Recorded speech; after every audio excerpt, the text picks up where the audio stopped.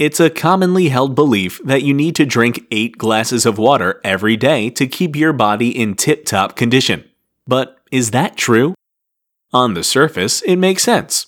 Our bodies are 60% water, our blood is 90% water, so of course we need to stay hydrated to stay healthy. But studies have shown that the 8 glasses of water every day is an antiquated notion, stemming from a research paper that said people should drink 1 milliliter of water for every calorie of food. The truth is that the amount of water each of us needs varies depending on our age, environment, overall health, and a bunch of other factors. Some studies show that men should drink closer to 15 cups a day, and women 12 cups, others even more. So while the real answer varies, it's not a bad rule of thumb to drink at least 8 cups of water a day. Better hydration has been shown to boost mood, energy levels, and metabolism.